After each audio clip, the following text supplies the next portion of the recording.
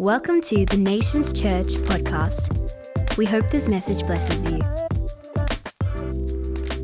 Good to be with my Nations family on a Sunday evening. If you're the type who likes following actual Bible, Revelation chapter 3, we're going to get to that in just a second. If not, we've created some really easy to follow along with slides that'll make it really simple for you. A couple things before we get going. My name's Shane, and unfortunately have been adopted into the Nations Church family, and I just love this place. This is it's just a special place to me. And when I'm here, they want me to open the Bible, and I take that really seriously. Anytime I do that, I want Jesus to get bigger, the cross to work better, the resurrection to be central, and scriptures to get bigger, not smaller. I hope that's your experience tonight as we take a journey. The only thing I want to say before we get started is on the way out tonight, we do have a small table set up at the left side of the foyer with our teaching resources on it in USBs in both audio and video. We use the profit from that, which we do make lots of money from it. We use the profit from that to fund our missions in the world. We believe that we're not simply called to go to heaven when we die. We're called to bring heaven to every place we see hell here. And so for us, not looking down anybody else's choices, but in our choice, we wanted to support children's homes in China that look after children with mental disabilities. We have 2 in Henyang, 1 in Changsha. We also have a rescue home in Cape Town that works with the government there as a viable diversion option to Pollsmoor Prison. We find it inappropriate to tell women you shouldn't sell your body if that's their only option to feed their family. What we need to do is, instead of playing moral police and moral platitudes, we need to give people options and hope and training and yes, and so for us, the theological word for that is resurrection. Resurrection is when you invade someone's today and it changes their tomorrow. That their tomorrow is not simply a repeat of yesterday, because resurrection is at play. And so that's what we want to be. And that's the heart of Nations Church as well. So on your way out, come by. Let me put something in your hands that'll change the way you look at God. In so doing, you put something in my hands that helps us feed, clothe, shelter, educate mentally handicapped kids. The only thing I would ask is that if you do not want anything, God bless you. I'll see you next time, next year. It's actually the same week next year. I'll see you then.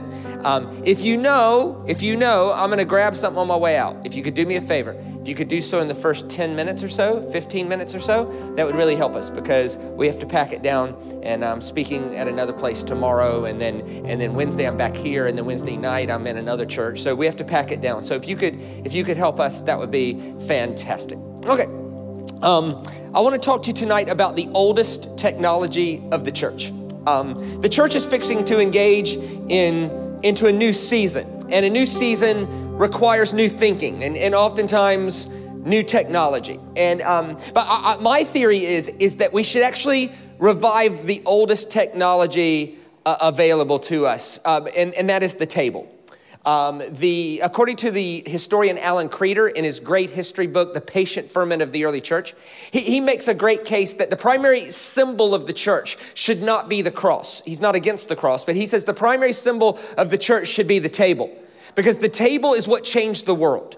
One of the ways that Christianity changed the world in the first 300 years, and by the way, it was illegal. Okay, this should be obvious. Christianity was not a public religion in the first 300 years of its existence. It was a private society, and the way it exploded is the way it changed the world. According to Creeder, he says that it exploded for 5 reasons. One, it was the only private society that welcomed women.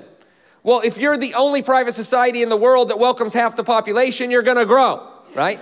It was also the only private society without a membership fee. The rich amongst them pulled the weight for the poor.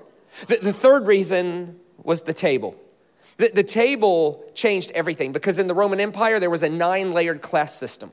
And so the Christians were the ones that says, hey, class 1, class 9, doesn't matter to us. We're eating at the same exact table, because you can't treat women worse than men. You can't treat blacks worse than whites. You can't treat the poor worse than the rich, because there's one Christ holding the entire thing together. You can't do that if there's one God holding the whole thing together. You can't treat people by classes, that every class is welcome at our table.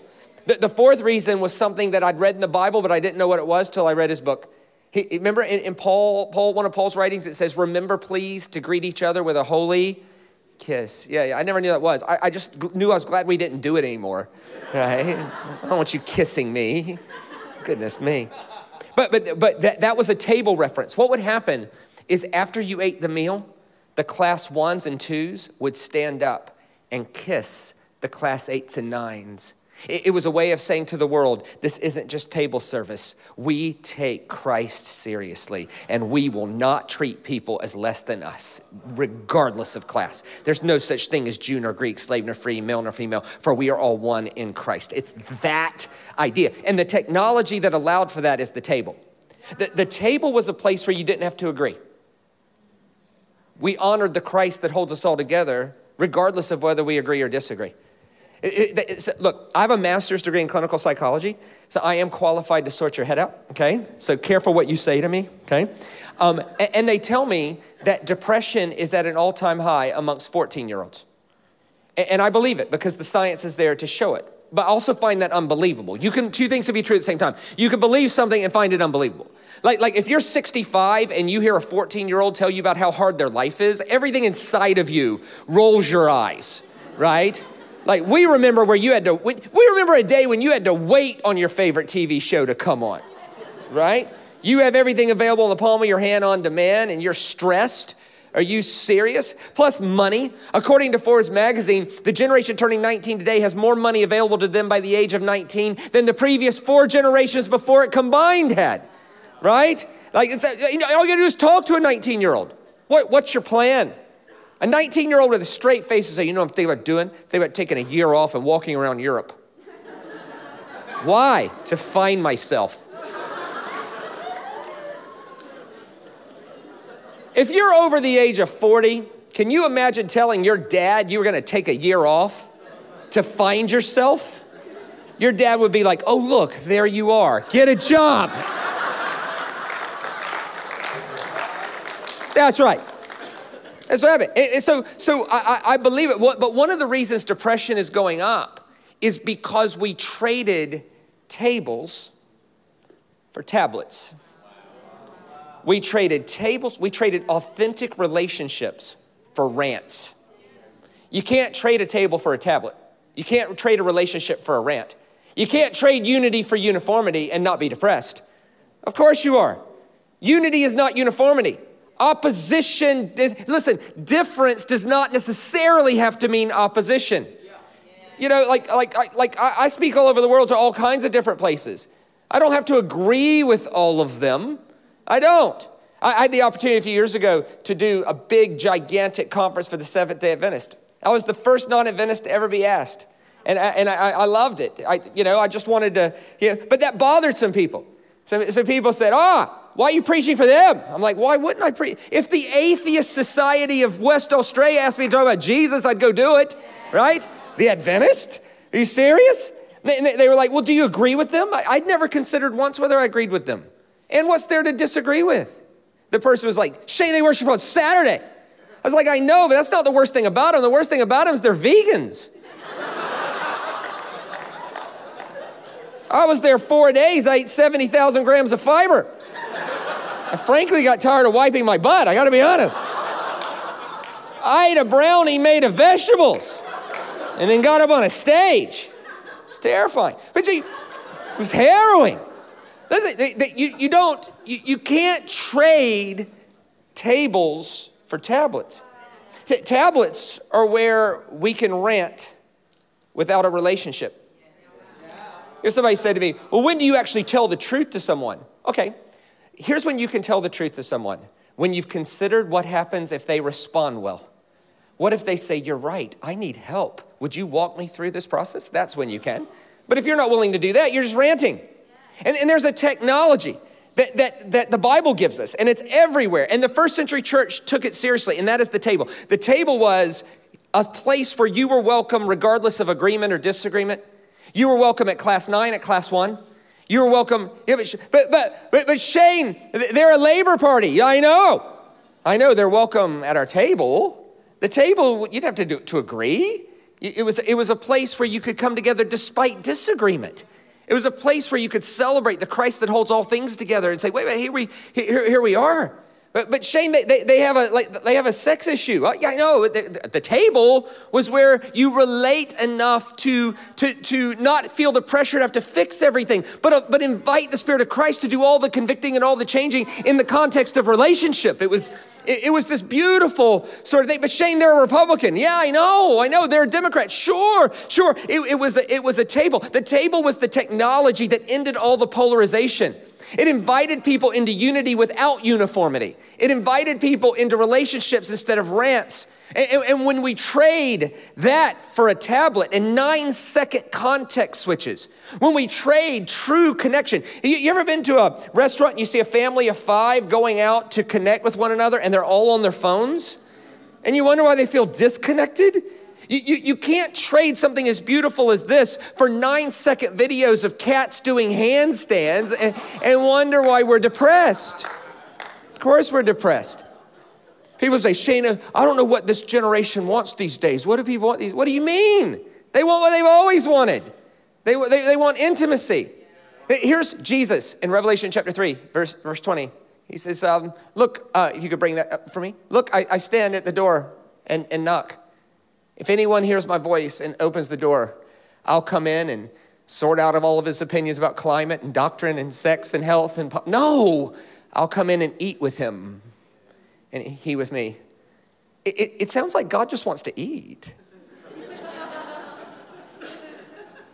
And we've made it more complicated than that. See, people want intimacy. What does that mean? We need good language around this because words matter less than how we picture words functioning. There's a way to say something true that creates untrue imaginations. So let's define intimacy. Intimacy is 2 things simultaneously. Intimacy is number 1, being fully known, and number 2, being fully accepted all at the same time.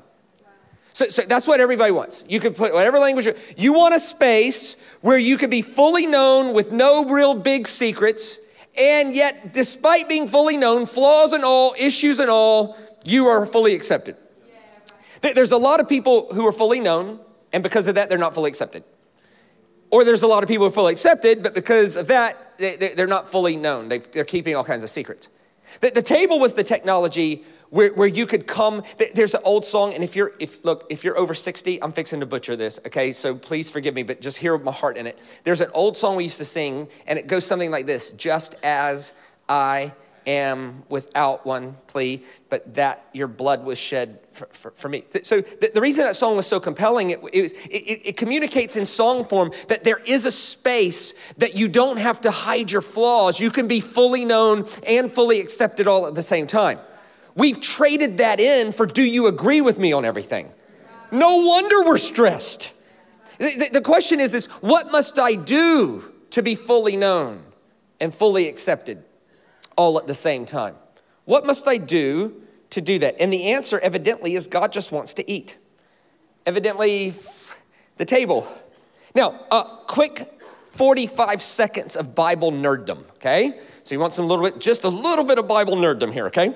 So the way the Hebrew language works, it works on 3-letter roots, and then what you do is you just add letters to make more words, right? So for instance, the word light is aura, O-R-A. Menorah is many lights, or a candlestick, right? Mayor is someone who organizes light. Moreh is someone who teaches or throws light like a dart. Torah is when you reveal the cross. Okay, so you have all of these different ways. So let me show you 5 related words in Hebrew, okay? The first word is shul.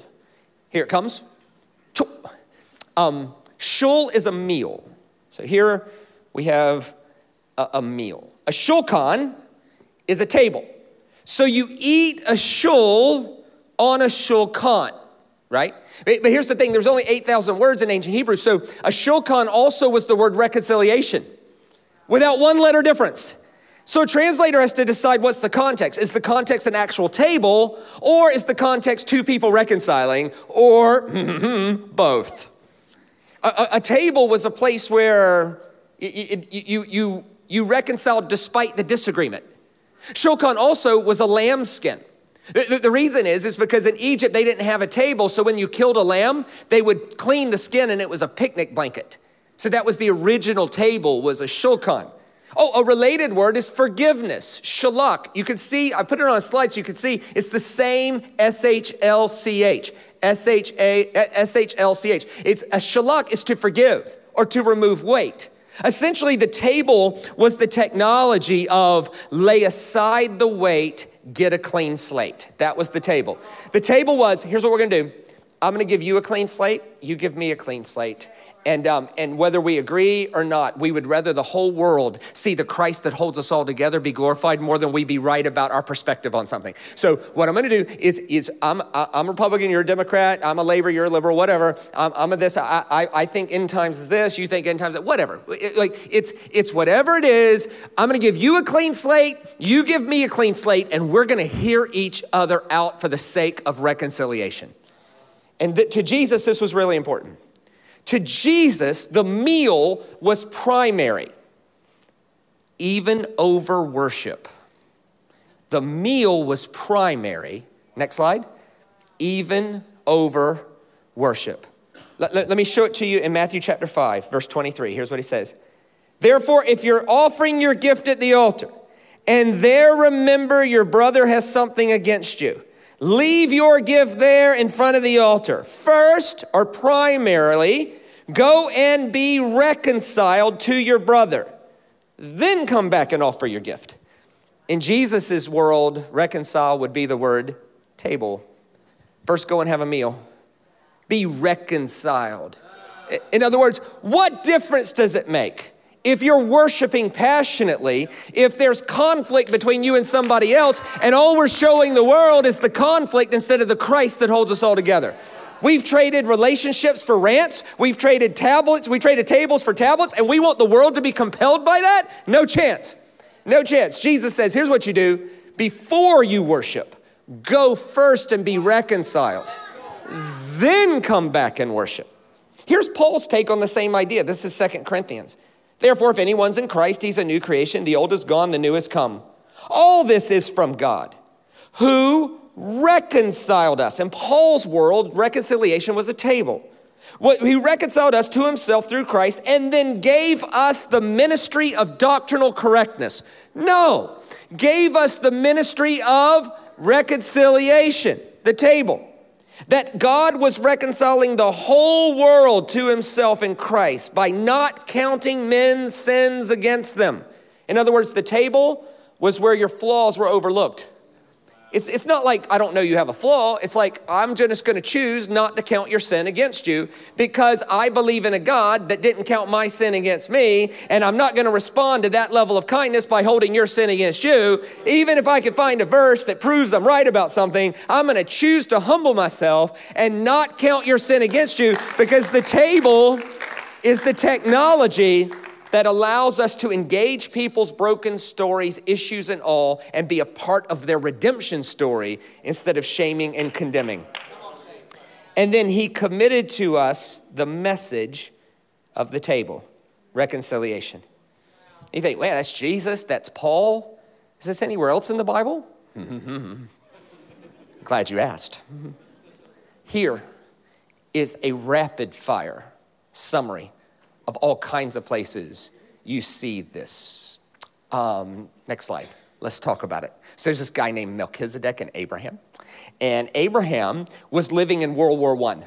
5 kings were fighting 4, and they were vying for Abraham's resources. And Abraham has an encounter with a guy named Melchizedek. And he says, I don't know which side to choose. And Melchizedek was like, why choose a side? I got a better idea. Let's set out a table and invite everybody to dinner to be reconciled and end the fighting.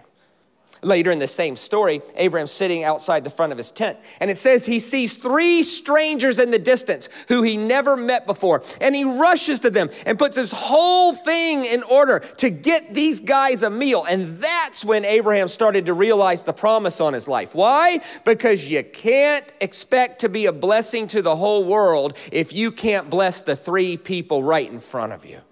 It's that. It was the table that ignited his promise. Why would we ever ask God for more if we can't be trusted with little? It's that. There's this guy named Jacob. Jacob abused the table.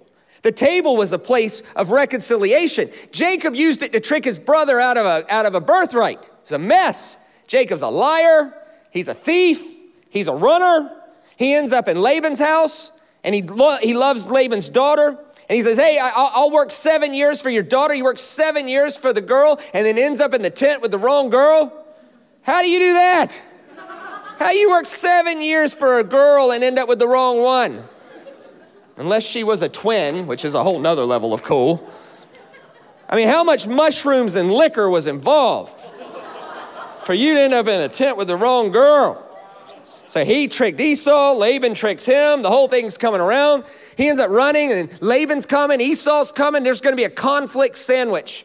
And somebody has the bright idea, instead of fighting, let's set a table and be reconciled. Psalm 23, he prepares a table before me. Where? In the presence of my That does not mean God will feed you and not them.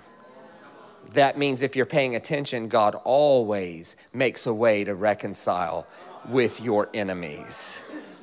Look for the way of the table. There's this one time, there's this guy named Mephibosheth. And would you agree with me, if your mother named you Mephibosheth, that's problem number one. It's like, you poor thing.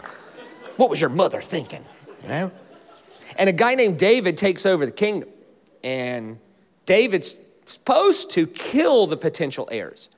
But he finds this grandson of Saul, a guy named Mephibosheth. And Mephibosheth's legs are broke beyond repair. They didn't have any medical things back then. If your legs got broke, they just you were crippled. So this lady fell on Mephibosheth and broke his legs. Now he's crippled, you know. And David comes and gets him. You would expect David to kill him, but he doesn't. Watch what David does for this crippled man. Here's the account of it in 2 Samuel chapter 9. Don't be afraid, David said to him, for I will surely show you kindness for the sake of your father Jonathan. I will restore to you all the land that belonged to your grandfather Saul. He was king, that's a lot. And you will always eat at my shulchan, my table. In other words, despite our differences, we're going to show the world what it looks like to be reconciled. There's this guy named Joseph, and 11 of his brothers sell him into slavery, only to later need him to save their sorry rear ends from a famine. And so now the tables have flipped. Joseph has all the power, and he could use his power to hurt them or use his power to reconcile with them. And the choice was palpable. The whole thing culminates at a table. And here's what he says, Genesis 43. Then Joseph hurried out, for his compassion grew warm for his brother, and he sought a place to weep. And he entered his chamber and he wept there. And then he washed his face and came out, and controlling himself, he said, serve the food instead of cut their throats. It's the shulchan. It's the meal. It's the reconciliation. Then, of course, you have Passover. These people end up in slavery for 430 years. God's pretty silent for over 400 years. And then the first thing he says is eat a meal together, which is strange. You hadn't said nothing in 400 years, and your first command is eat? That's odd, except for when you understand they were fixing to be in the wilderness together. And God's like, hey, before we get out there facing all the things we're going to have to face out there, we got to be in unity in here. Whatever's between you, before we get out there, get it on a table in here. That Passover is brilliant. In case you didn't know, I don't want to assume you know something you don't know, but like the thing we do with what we call the Lord's Supper or communion, it's a reenactment of when Jesus served Passover to his disciples. And think about that. Who was at that Passover? Judas. Jesus' response to the guy betraying him was, want to eat? I'm ready to eat. I'd love to be reconciled with you. I was in a Q&A the other day with a big thing, and this lady, she was a nice lady, but she said, Shane, our church serves communion to children. I didn't hear the question, so I was like, right. And she said, are you okay with that? And should we be okay with that? And I'd never really considered it, but I said, why wouldn't you serve communion to children? She said, they can't revere it. They don't understand it. And the Bible says if you take communion in an unworthy manner, you could die. Our children, we don't want our children to die. And I said, ma'am, with all respect, Jesus served communion to Judas. You're trying to exclude children? Seriously. And the scripture she's quoting was not about having sin in your life. All right, come on, can we all be happy together that the qualification to take communion is not to be perfect? That's kind of the opposite of the point, right? That passage was not having sin in your life. It was the rich people amongst them were eating before the poor, and they were leaving the leftovers for the poor. No. This group of people, they have their Passover, they get out and they get into the wilderness and they make a royal mess of it. Pretty quickly in the wilderness, they stop and they build a gold cow to worship. All of that, and their response in a week is to build a cow to worship? God's got to respond to this mess. This nonsense is not acceptable. This is idolatry. And God's got to respond. And how would you expect God to respond to their idolatry? You would expect him to go straight equalizer on them. You've got 19 seconds. 19 seconds, that's what you have. But that's not what happens. Watch God's response to their idol worship. This is Exodus 24. So Moses and Aaron, Nadab and Abihu, and the 70 elders of Israel went up and saw the God of Israel. And under his feet was something like a table, shulchan, made of sapphire, clear as the sky itself. But God did not raise his hand against these leaders of Israel. They saw God, and they ate, and they drank, and they did not die. God's response to their idol worship was, you want to eat? You want to be reconciled? Have you had enough of your broken story to let me into it? I'd love to eat. Where have we abandoned the table for the tablet? We've chosen rants over relationships. We've replaced unity with a requirement of uniformity when God's just trying to get involved in everybody's broken story to make a better narrative out of that story. Like Jesus has dinner with tax collectors and sinners.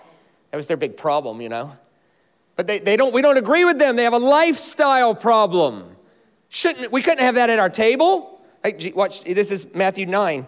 While Jesus was having dinner with Matthew, tax collectors and sinners came. Of course, they were his friends. When the Pharisees saw this, they asked the disciples, why does your teacher eat with tax collectors and sinners? See, for us, it's no big deal, but in that world, that's like saying we're reconciled.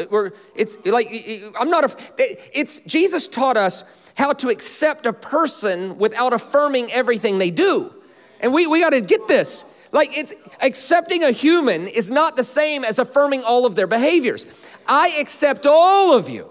But if I knew everything about you, there'd be something I wouldn't affirm. And that's okay. The table allowed for that. On hearing this, Jesus said, it's not the healthy that need a doctor, but the sick. Go and learn what this means. I desire mercy, not your sacrifice. For I've come to not call the righteous, but to call sinners to my table. Remember the feeding of the 5,000? Their ministry was give them food, right? One of my favorite examples is the Sidonite woman. She's a Canaanite. And she's from the area of Sidon. And all the tension in this story, next slide. All the tension in the story, and the next one. Yeah, the Canaanite woman. All the tension in this story comes from the Bible. There are eight, a lot. 8 verses in the Bible that say all Sidonites are cursed. There's a verse in Ezekiel that says, if God ever met the Sidonites, he's so ticked off with them, he'd kill them and leave them naked to expose their shame. Oof. But when the final revelation of God in Jesus Christ comes along, and Jesus teaches us what God is actually like, he doesn't do that. He blesses the Sidonites. He prays for the daughters. The Jews had a word for the Sidonites, dogs. And there's this comedic exchange because it's hard to see in English. They call her a dog and she calls herself a little puppy. It's this really kind of strange thing. But it centers on a table. She wants to eat at the table, but she can't. And watch what happens. This is Matthew 15. Yes, Lord, but even the dogs or the little puppies get crumbs that fall from the master's table.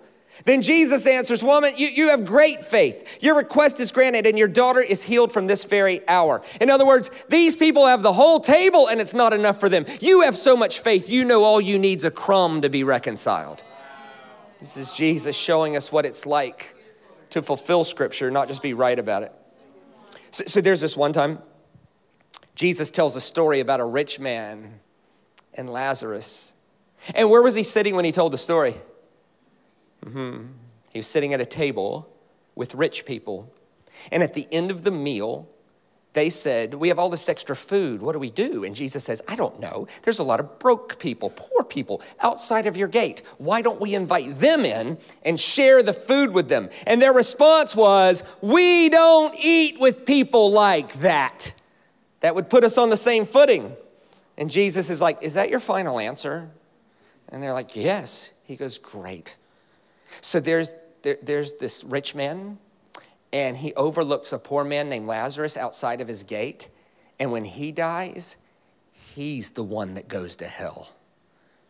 The only time Jesus ever said someone went to hell was a rich man refusing to share with the poor man around the table.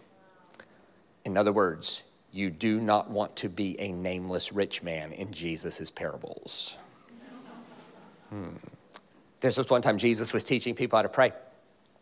And he said, give us today our daily bread. In other words, Father, make sure I always have the resources necessary for me to reconcile. I just learned this recently, so you're gonna learn it with me. I can read Greek, and I can't believe I missed this, but the word daily is not there. What gets translated, give us today our daily bread, the word is epiousios, which is tomorrow. So what Jesus actually said was, Father, give me today tomorrow's bread. In other words, Father, give me a supply today that removes my fear of lack of supply tomorrow. Can you imagine a life where we were set free from the fear of lack, knowing there's always a way to reconcile? John 21, Jesus has an encounter with a guy that denied him 3 times in public court.